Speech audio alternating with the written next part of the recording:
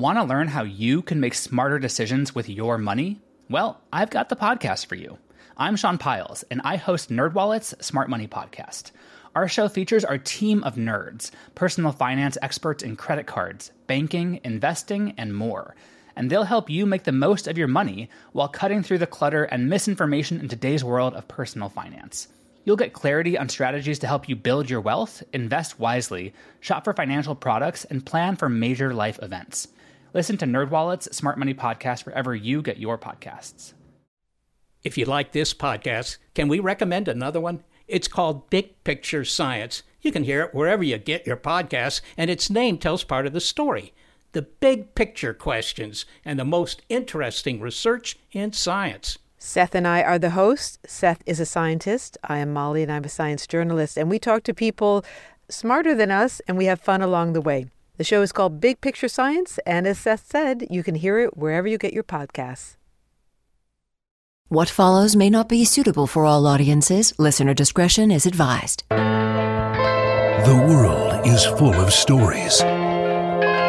Stories of mysteries, of curiosities, of oddities. Join Kat and Jethro Gilligan-Toth for the strange, the bizarre, the unexpected, as they lift the lid and cautiously peer inside the box of oddities. So yesterday was a fun day. Yeah, well, it was a busy day. It was. We got a lot accomplished. I met up with Glorious Keegan, sweetest of the known universe, and we got mani-pedis. It was magical. I came home. We worked on the RV. We did. We put new flooring in the RV yesterday, and wow, that was quite a process. Yeah, it's coming along really nicely, and you got your hand stuck to your dick. So, overall, I found it to be a delightful experience. See, now I've got to explain how I got my hand stuck. Here's what happened. Glue dong.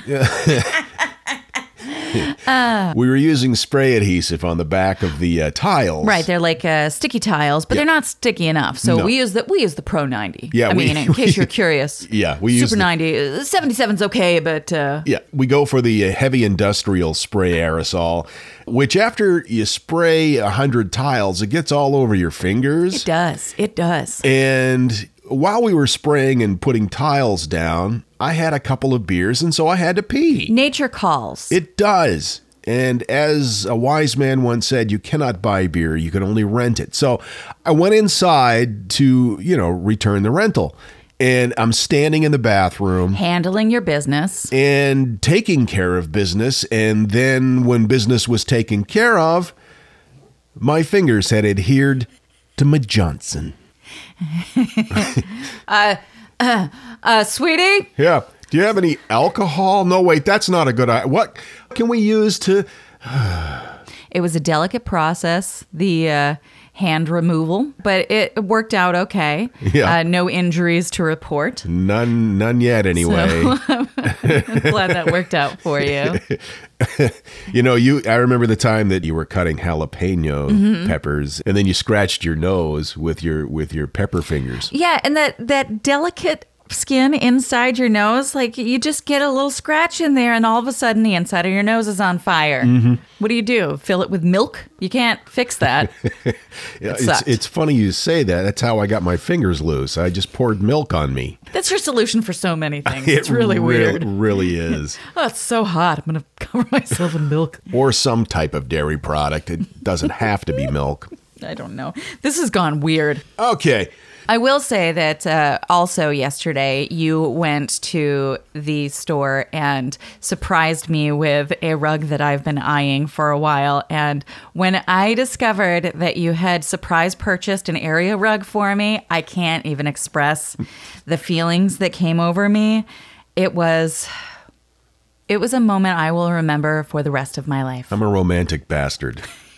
I express my love through quality flooring. It was a day full of flooring, wasn't it? It really was. Yeah. It was a day full of flooring.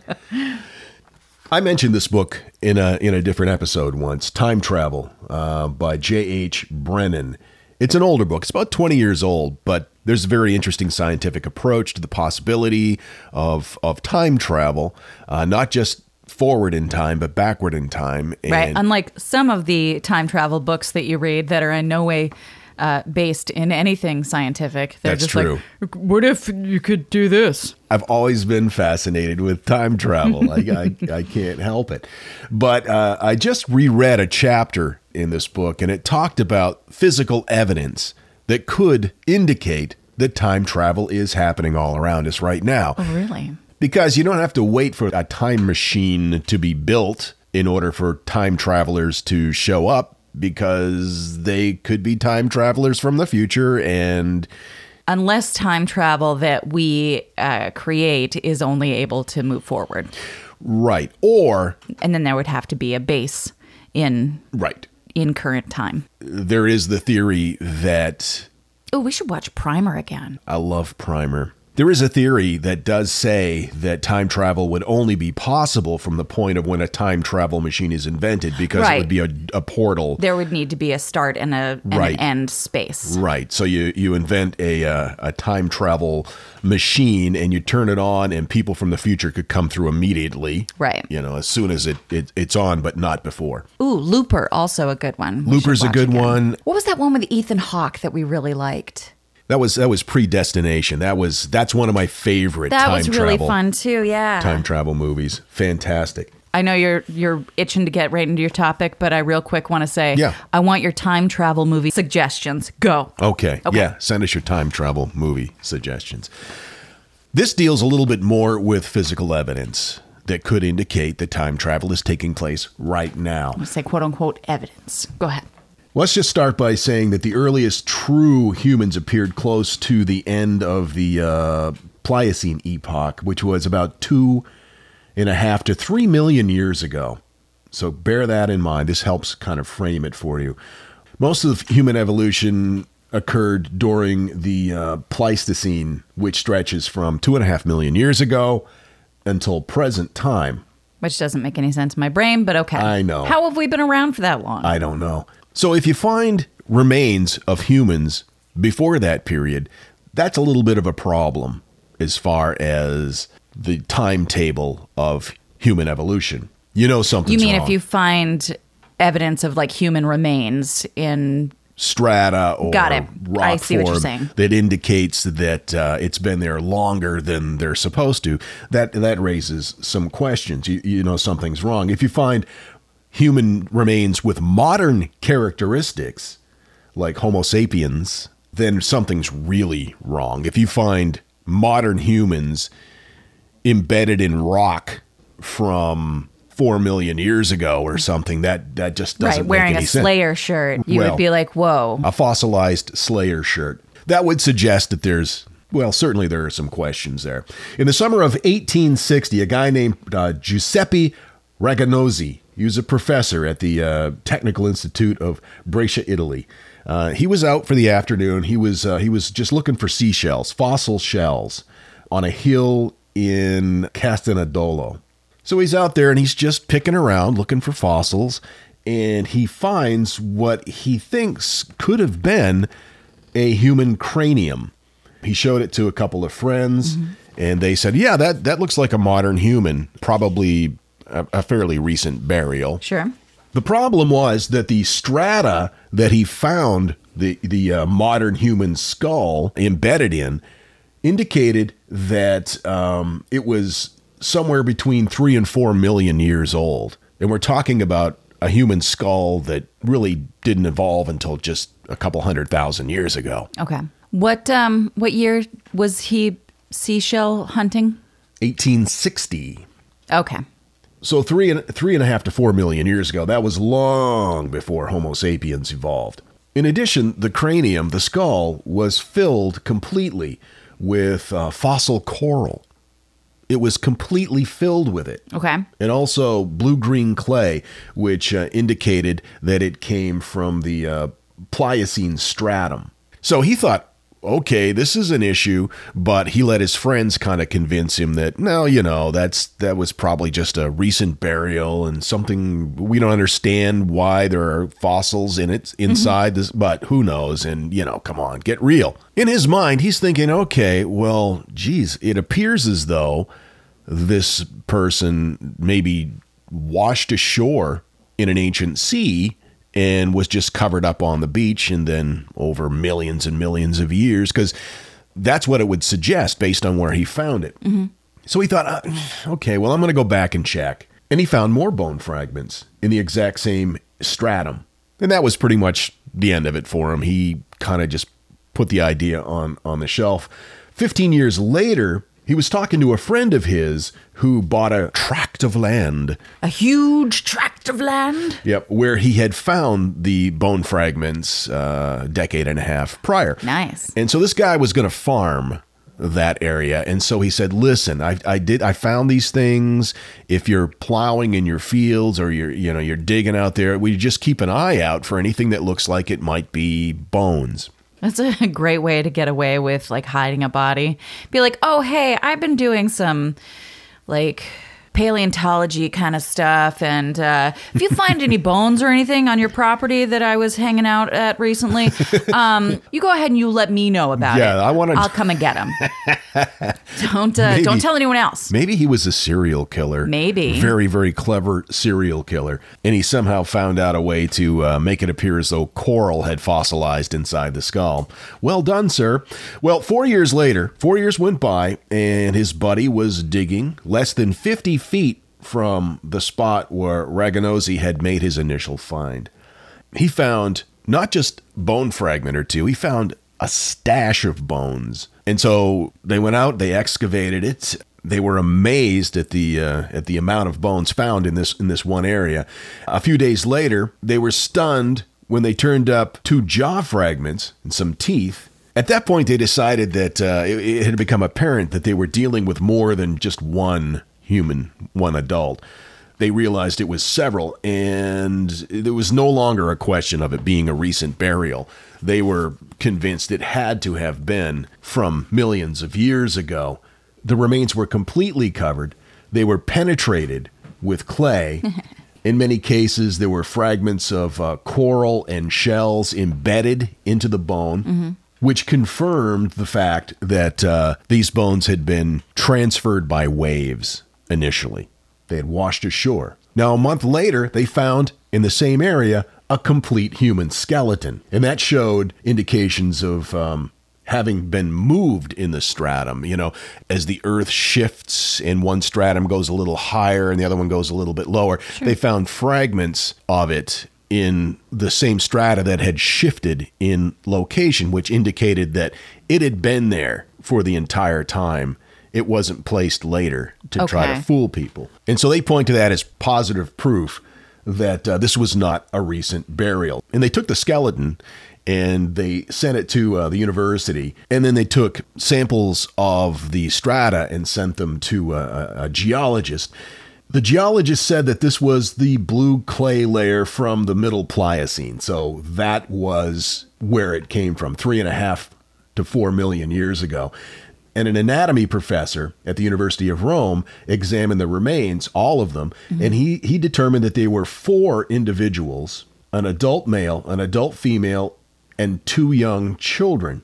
And the skulls were absolutely modern human. Okay. But they were buried in a stratum that indicated that they'd been there for 4 million years. So this guy's immediately thinking, this doesn't make any sense. And he starts daydreaming about time travelers, a family on a family outing, on like a time safari, like the Ray Bradbury. One of my favorites. Yeah. What is it? The Sound of Thunder? Mm-hmm. They're out together as a family. They're time traveling. They go back to the Pliocene. Something happens and they all perish and die at sea and are washed ashore and buried. That's what he is starting to think, that none of this really makes any sense.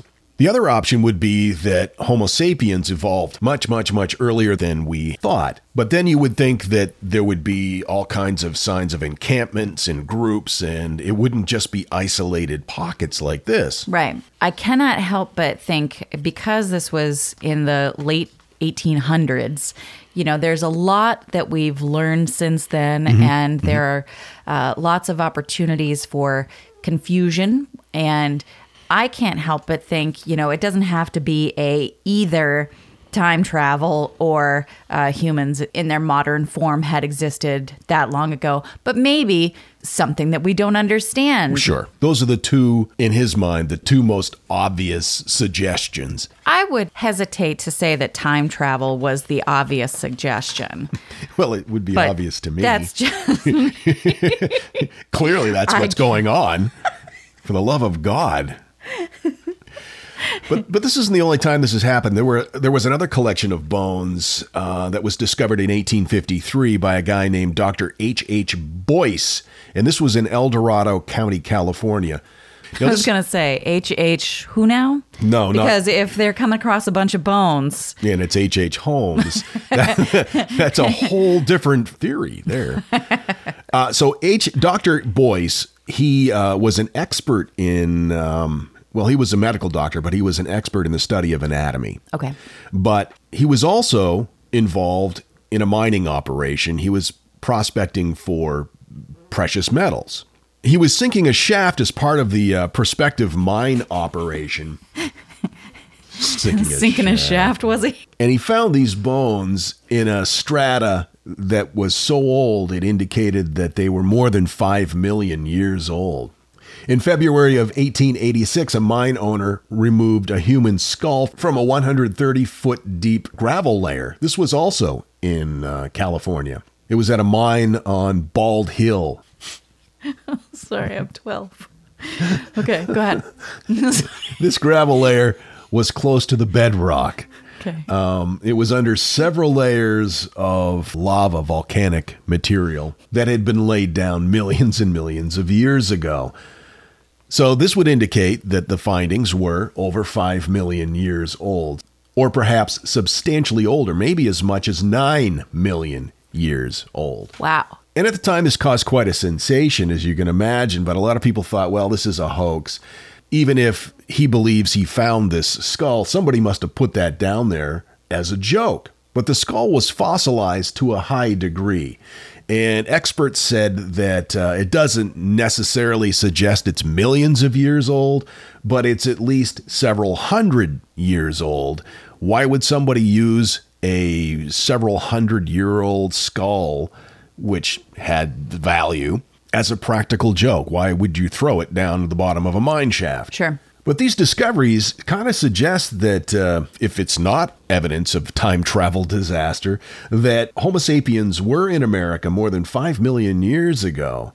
And if that were the case, though, then again, they would expect to find encampments or large groups of people much more regularly than these handsful of discoveries that they do have. So on New Year's Day in 1873, a discovery was made at a mining operation at Table Mountain. Table Mountain? Yeah. In South Africa? No. Oh. This is still in California. Dang it. A complete human skeleton was found. This is about 200 feet down in a layer of gravel, again, close to the bedrock. There was also petrified pine tree in the same layer near the bones. Because it had this volcanic overlay, they said the age is somewhere between 33 and 55 million years old. They also found, interestingly, in the same strata, mastodon teeth. Ooh. In Switzerland, they found a skeleton of similar age in clay layers, which they said dated between 38 and 45 million years. And a much, much older skeleton was discovered in Illinois. And according to a report in The Geologist, the bones were of an adult male, 90 feet below the surface of the earth, in a layer of coal capped by 2 feet of slate. The skeleton was coated with some kind of a hard, black, glossy material, which they said would probably happen if a skeleton was in a layer of coal. Okay, that makes sense. For millions of years. Illinois coal dates to the Pennsylvanian era, which is the latter half of the Carboniferous era. That would make the skeleton 286 to 320 million years old. That was before there was even one single mammal that had evolved, and it was even before the dinosaurs appeared. How the hell did that happen? Glaciers. You think glacier activity? Yeah. I don't know. Now, this book was written 20 years ago, but these types of discoveries are still happening. In 2017 in San Diego, a construction crew found the remains of a mastodon in a layer that suggests that mastodons were in North America far, far earlier than was originally thought. Or maybe it's a time-traveling mastodon. Do you think that mastodons would enjoy time travel? I think that the time travel machine would have to be specially built with the comforts of a mastodon in mind. Sure. You know, they couldn't just be using any time machine. If you're gonna send a mastodon forward and backward in time, Heated seats, leather, Bluetooth. You want them to be comfy. No, I mean, the idea is what fascinates me. The idea that it could be looked at as evidence of time travel, time safaris, people that perished in time travel safaris. I want to believe it so much. I know. But there probably is some other explanation, but we just don't know what it is. So regardless of how you feel about time travel. Don't point at me like that. I'm not pointing at you. I'm gesturing just in your general area. Don't gesture at my area. And the example that I find most interesting is the complete skeleton that was found in a layer of coal buried beneath a layer of slate from the Carboniferous period, which suggests that the skeleton is, over 300 million years old. Yeah, it's probably like just a couple thousand years old, and he went to a coal and slate party and got drunk and passed out in the coal and slate. It happens. I've been to a rave. Now, if the skeleton had glow sticks, then maybe I'd buy into your theory a little bit. But there were no glow sticks that they found anyway. They may have just deteriorated over time. Sure. We don't know the half-life of glow sticks. We don't know, Claire. Anyway, time travel, it's real. The end. If it was real, where would you want to go? Forward or backward? Forward or backward. Where would you go? I would say the Cretaceous period. Why is that? I would want to see the dinosaurs. Yeah? I would want to see, Triceratops and, like all the cartoon dinosaurs that I grew up loving. The Land Before Time. Yeah, I want to see those dinosaurs. Okay, the cute ones. Right. I mean, if I can only pick one period. Here he comes. He found us. Mm-hmm. Hi, Banjo. Hey, bud. Where would you go? I think I would be closer to home. I would want to go back in time, but I think only maybe 120, like the Gilded Age, like 1870 through 1900. Okay. Or maybe That's legit. even 1900 up to the First World War, like maybe 1910. It's in that area. For some reason, that to me, I have a very romantic feeling about that era. Maybe I lived a life there once or something. I don't know. Well, I can get on board with the clothes. Absolutely. Victorian to Edwardian fashion. Cool. I'm in. Yep. I would agree with that if it weren't for all the people. And that's why I love the movie Somewhere in Time. Oh, well, that's a classic. Because he goes back to that period. Yeah. Just by thinking about it. Mm-hmm. Real hard. I've tried that. It doesn't work. I'm so glad that just by thinking about a time period, I don't go back to it because, man. Yeah. Maybe that's what happened to the skeleton in the coal. He was just really thinking hard about coal. Who doesn't? He was a coal enthusiast. With a very strong imagination. And now, that thing in the middle. Thing in the middle today, we're going to talk about 5 petty requests for Venmo money. You sent this to me. What is Venmo? Venmo's like a PayPal kind of thing where you can be like, hey, you owe me $2 for... Gotcha. Oh, my God. Okay, so you start. I do want to say that this list comes courtesy of a tweet from Nicole Cliff. And she asked the question, man, did people respond. Let's start with number 5. I was once sent a Venmo request for 38 cents for my part of a shared jar of salsa. Number 4, a couple I know broke up. One person Venmo requested the other up to $1,000, the total value of the gifts they'd given the other for anniversaries. I want it back. Number 3, I get a Venmo request for $1.76 for grapes I ate at someone's apartment after she said, "Hey, are you hungry? I have some grapes." No, that's just bad hosting. Number 2, one guy tried to pay $4.75 as opposed to $5.50 for his share of pizza because he said his slices had less pepperoni. Wow. And number 1, I was charged for a glass of wine I drank. It was $12 wine when invited over for dinner. Kicker, I also brought wine with me, but had chose to drink some of the already opened wine that was offered to me. I left the $19 wine with the dinner invitees. So Wow. she brought a $19 Wow. bottle of wine. They gave her a glass of $12 bottle of wine, Yeah. and then Venmo'd her Wow. for the wine. Wow. She should Venmo them the $19. Or just go and take your bottle back. This man. I've got to tell you, the longer we've had our Aura frame, the more I love it. I have kids, and they live about 3,000 miles away, and my daughter is expecting a child, and she has been sending me updates on her baby bump through the Aura frame. And since I can't be there to experience it with her, it's the next best thing. And speaking of mothers, if you're looking for the perfect gift to celebrate your mom in your life, Aura frames are beautiful Wi-Fi connected digital picture frames. It allows you to share and display unlimited photos. It's super easy to upload and super easy to share photos with the Aura app. And here's the thing, if you're giving Aura as a gift, you can even personalize the frame with preloaded photos and memories. We love Aura frames, and living so far away from family, thanks to Aura, it's the next best thing. It's like almost being there. And right now, Aura has a great deal for Mother's Day. Box of Oddities freaks can save on the perfect gift by visiting auraframes.com to get $30 off, plus free shipping on their best-selling frame. That's AURAFrames.com. Use code oddities at checkout to save. That's AURAFrames.com and use code oddities at checkout, and you will save. Thanks, Aura Frames, for bringing my family a little bit closer.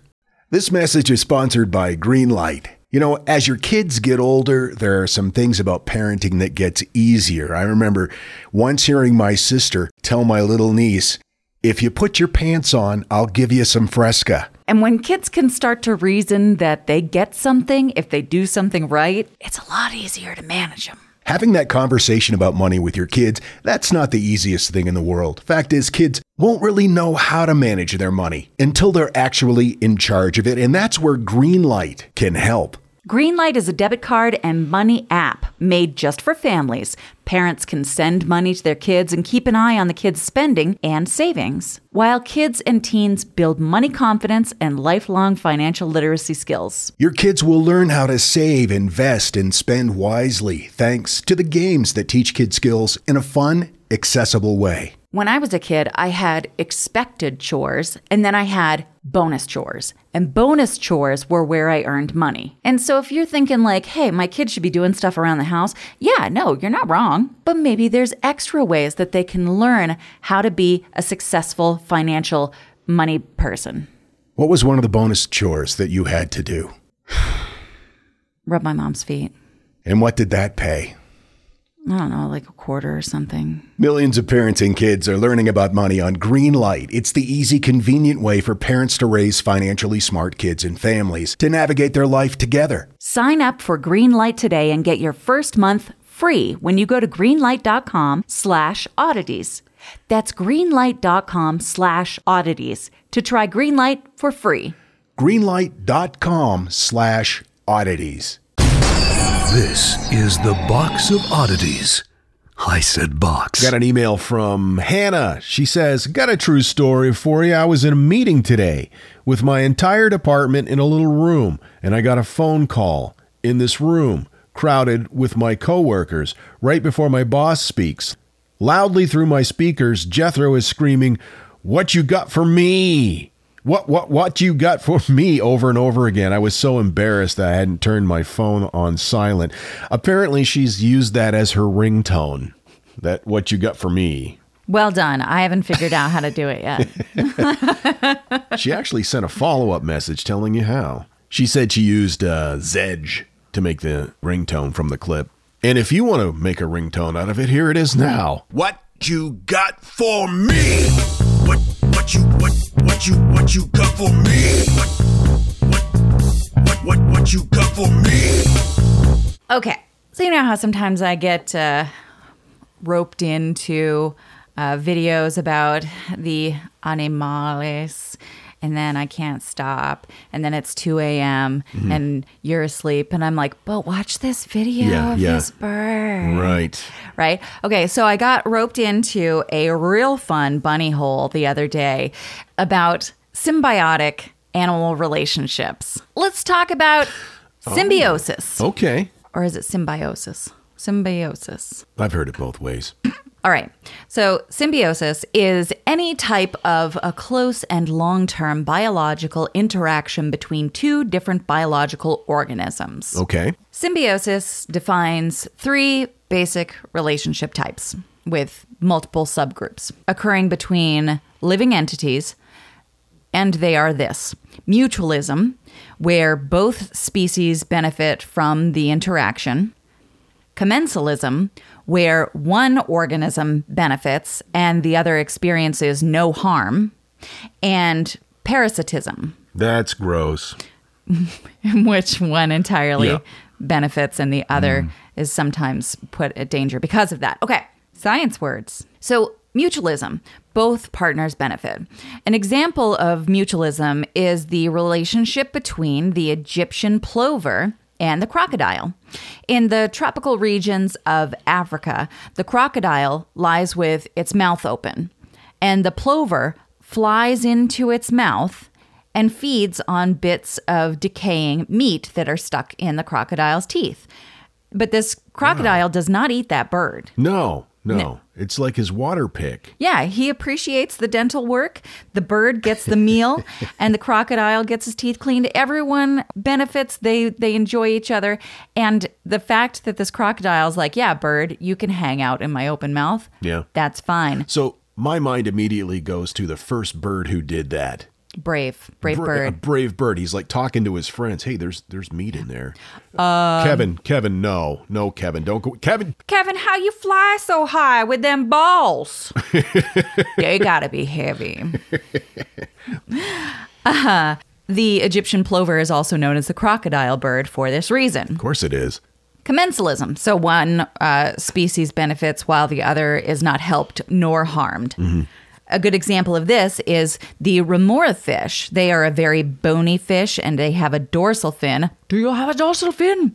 That acts like a suction cup. So the remora fish use that fin to attach themselves to whales, sharks, or rays, and then they eat the scraps that their hosts leave behind. Mm-hmm. The remora fish gets the meal, but the host doesn't get anything out of it, but they're not hurt by the remora fish hanging out. Do the remora fish get eaten occasionally by a shark? Like they're hanging out on the side of the shark and the shark's in a feeding frenzy and they let go to pick up the scraps and then the shark eats them? Well, they don't have to let go to get the scraps. Oh, okay. They stay suctioned. Ooh, that's a good gig. Right? And parasitism, one organism gains while the other suffers. A deer tick is a good example of that. Right. You know, we don't have to go into details about that. As I mentioned, there are a lot of subtypes. This is, by the way, according to sciencing.org. There's a defensive symbiosis, which is a mutualistic relationship. So the relationship between ants and aphids, for example, is a mutualistic one defined as defensive symbiosis. The ant acts like a shepherd over the aphids. So the aphids gather and provide food for the ants, and the ants herd the aphids into their shelter at night for protection against predators, escorting them back out in the morning. That's incredible. Some ant species are even known to take aphid eggs into the nest's storage chambers during the cold winter months. So they're like, we need to keep these guys around. We keep them safe. We're going to haul their babies into our cave. Sometimes ants actually remove the wings from aphids to keep them from flying away, which is a little dinkish and a manipulative relationship for sure. Ants are assholes. Right. And then those aphids are referred to as ant cattle. Oh my God. Right? The ants Wow. also might be releasing chemicals that cause the aphids to become more docile and hang out. That's amazing. Not cool, ants. No, Not that's cool. just you're slipping an aphid a roofie. Exactly. That's not fair. No. Another example of a mutualistic relationship is obligate mutualism. That exists when each of the species cannot survive without the other. An example of this occurs between termites and their intestinal symbionts, which are organisms with whip-like flagella. I don't know. Sounds Okay. good. Let's just say organisms. Okay. The organisms within the termite help break down the dense sugars in woods so that the termite can digest it. No kidding. So these organisms survive by living inside a termite, but termites, without the organisms within themselves, they wouldn't be able to eat the wood and survive. That's amazing. Right? Isn't that weird? You'd think that you would have all the parts of your body that you needed in order to live, but no. Termites just need something else to jump in and do the digesting for them. Have they always been like that, or is this like an evolutionary thing that... I'm not sure. Because why? How could they possibly have existed from the beginning? How would you evolve? Yeah. I can't even imagine. I don't know. Time travel. Yep. That's probably it. Yep. On the most basic level, a well-known symbiotic relationship exists between a predator and prey. In the eco community, some entities live by eating the bodies of other organisms. I mean, that's a symbiotic relationship. It's not beneficial necessarily for the ones being eaten, but, that is considered a symbiotic relationship. Let's not talk about that, though. All right. Thank you. Here's a neat one. Okay. Cattle egrets live on insects. So these birds, they eat bugs. And in the savannah, they have found a perfect place to hunt them. They perch themselves atop a water buffalo. Water buffalo attract bugs because they smell bad. Yep. And they're up on top of these water buffalo. They spot the bugs coming in. They swoop. They nab them. But they don't get the free ride. They earn their spot atop the water buffalo by picking off those harmful insects like fleas and ticks. So the water buffalo wouldn't be able to get those ticks off, but those birds do. They also have a heightened sense of danger, and they're able to alert the water buffalo if there's something going on that they wouldn't have caught. That is so amazing. They also have a higher perch, so they can see further. They know what's up. It's very similar to the relationship between men and dogs, how that evolved. Exactly, yes. That is a symbiotic relationship. And it still is. It's evolved to be different. Right. But for sure, the early evolution of the relationship between humans and dogs was very much beneficial for both. Yeah, the dogs would come in, eat the scraps. At night, they would kind of circle around the fire, around the fire, and it would alert the people that there were perhaps predators by barking, like Willie does with the UPS guy. Right, or leaves. Or leaves. He's kept us safe from a lot of blowing leaves. God bless you, Willie. Okay. Carrion beetles. So, as the name suggests, carrion beetles thrive by eating dead animals. This is, by the way, from Thought Catalog. Carrion beetles also lay their eggs within the carcass of the dead animal so that their larvae can eat the meat as they develop.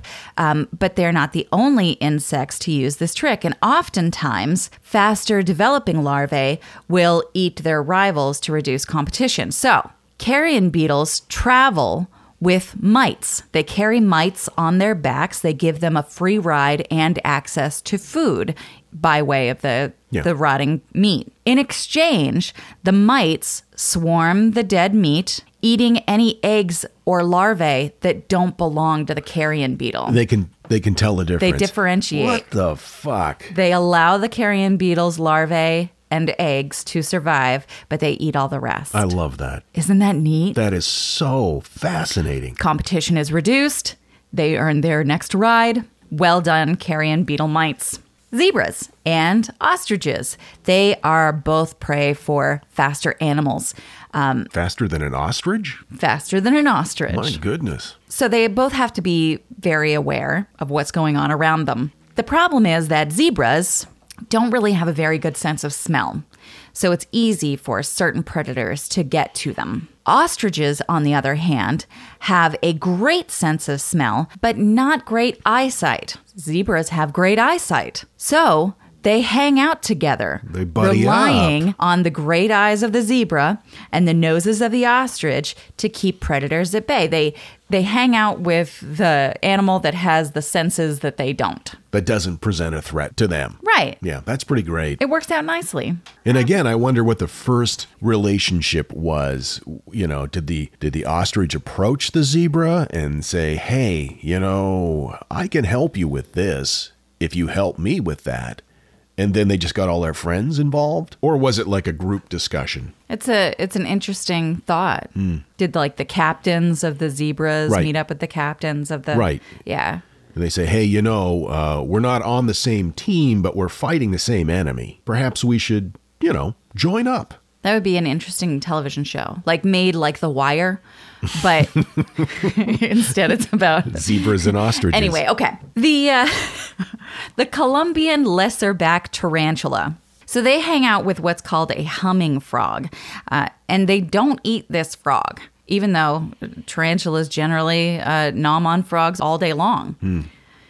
These specific spiders and frogs have been found in the same area, living oftentimes in the same burrow. Wow. The frogs are protected by the spiders because most frog predators aren't going to mess with a tarantula. Right. And frogs also get leftovers from the spider's meal. So what do the tarantulas get in return? Well, the frogs eat ants and other insects that might otherwise feast on the tarantula's eggs. But just that species of frog. Okay. Wow. Interesting. Because tarantulas will eat other frogs. Right. Just not this one. But other frogs don't eat ants. Oh, I'm sure they do. I don't know why. They've just made this specific alliance. Maybe the tarantula doesn't like the taste of this specific frog. I so see. Yeah. It evolved naturally and worked out that way. You know, I'm not sure. Nature is amazing. I find this all very incredibly... I can't even talk today. I think that you're doing great. You're handsome and talented. I think that this is just incredibly interesting and at the same time a little frustrating because I don't have all the answers I want. And in some cases, we're not even sure why certain species hang out together, what the benefit is for one or the other. But it seems to work for them, and there are so many examples of it. I thought that the carrion beetle in the mites situation was really cool. You know, also gross. Sure. Yeah, but very cool. And I don't know, I just thought it was interesting. It was a click hole. Yeah. Thank you for not waking me up in the middle of the night and showing me carrion beetles. Look at this carcass, sweetie. Look, the maggots are eating eggs in the carcass of a dead water buffalo. Good night. Anyway, that's what I've got. That's amazing. Symbiotic animal relationships. And I've always been fascinated with, you know, as I had mentioned before, dogs and humans and how that relationship developed at the very earliest stages of hunter-gatherers. And to think that's where it started and where it is today. Right. It's just, what a remarkable journey. There was a Banjo likes it. I think it was on Netflix, a special about dogs. And it started by talking about that early relationship. And it was so interesting. It ended up getting into more modern animal relationships. And I couldn't continue watching it because of the weeping. But the first part was great. Yeah. Yeah. I mean, I cried through the first part too, but You're a crier. I think we've established that. It's okay. I love it. those dogs are dead now. What, the ancient gray wolves that they descended from? Yeah. They're dead? Yeah. Okay. We have a very symbiotic relationship with our dogs Yes. Yeah, we do. in that we provide them with incredibly expensive prescription dog food and omelets. And they fill our yard with turds. Wait. That's not symbiotic at all. Best dogs ever. They lower our blood pressure. They sure do. I don't know what I'd do. We talk about this a lot, about how we probably love our dogs too much. Yeah. And why are we so stupid We're idiots. to allow ourselves to love something so much when you know it's going to end horribly? Yeah. One way or another, we're going to be in a vet's office weeping. That's how it ends. Yeah, every time. Every time.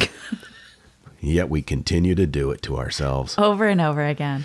Box of Oddities live show. Tickets are on sale. We're going to be in Boston October 27th. We're going to be at Laugh Boston. And the October 29th, we're going to be at Comedy Zone in Charlotte, North Carolina. And then October 30th, Zany's Comedy Nightclub in Nashville. Now, we're going to have a couple days in Charlotte.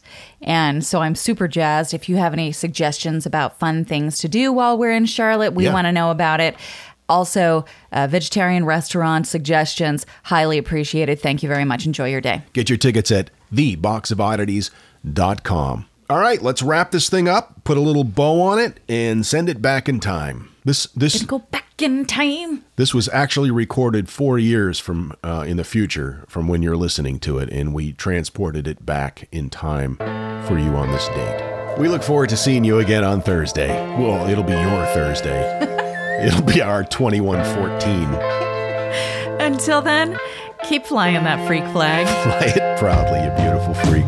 Mwah. And so, let it be known that the Box of Oddities belongs to you, and its fate is in your hands. Therefore, it's been requested by those I report to beseech you for assistance. The Box of Oddities is free. We ask but one thing of you, to provide a 5-star rating and a positive review. True, that is 2 things. However, 'tis merely a 5-star rating and a positive review. Also, subscribe to us. Okay, so 3 things is all we ask. 3 things and 3 things only. Henceforth, the Box of Oddities commits to the telling of stories. Stories of the strange, the bizarre, the unexpected. We wish to offer our deeply felt gratitude and appreciation for your patronage. TheBoxOfOddities.com. Copyright 2019, all rights reserved. All you need is a few minutes to start your day off with something historic when you listen to the This Day in History podcast. Every day there's a new episode for you to listen and learn about what happened that day way back when. So listen and subscribe to This Day in History wherever you get your podcasts. That's This Day in History wherever you get your podcasts.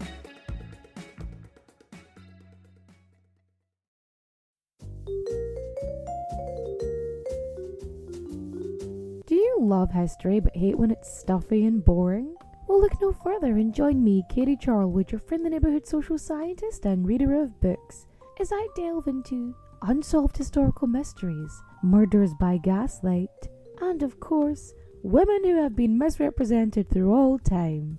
On Who Did What Now, the history podcast that's not your history class. Listen wherever you get your podcasts.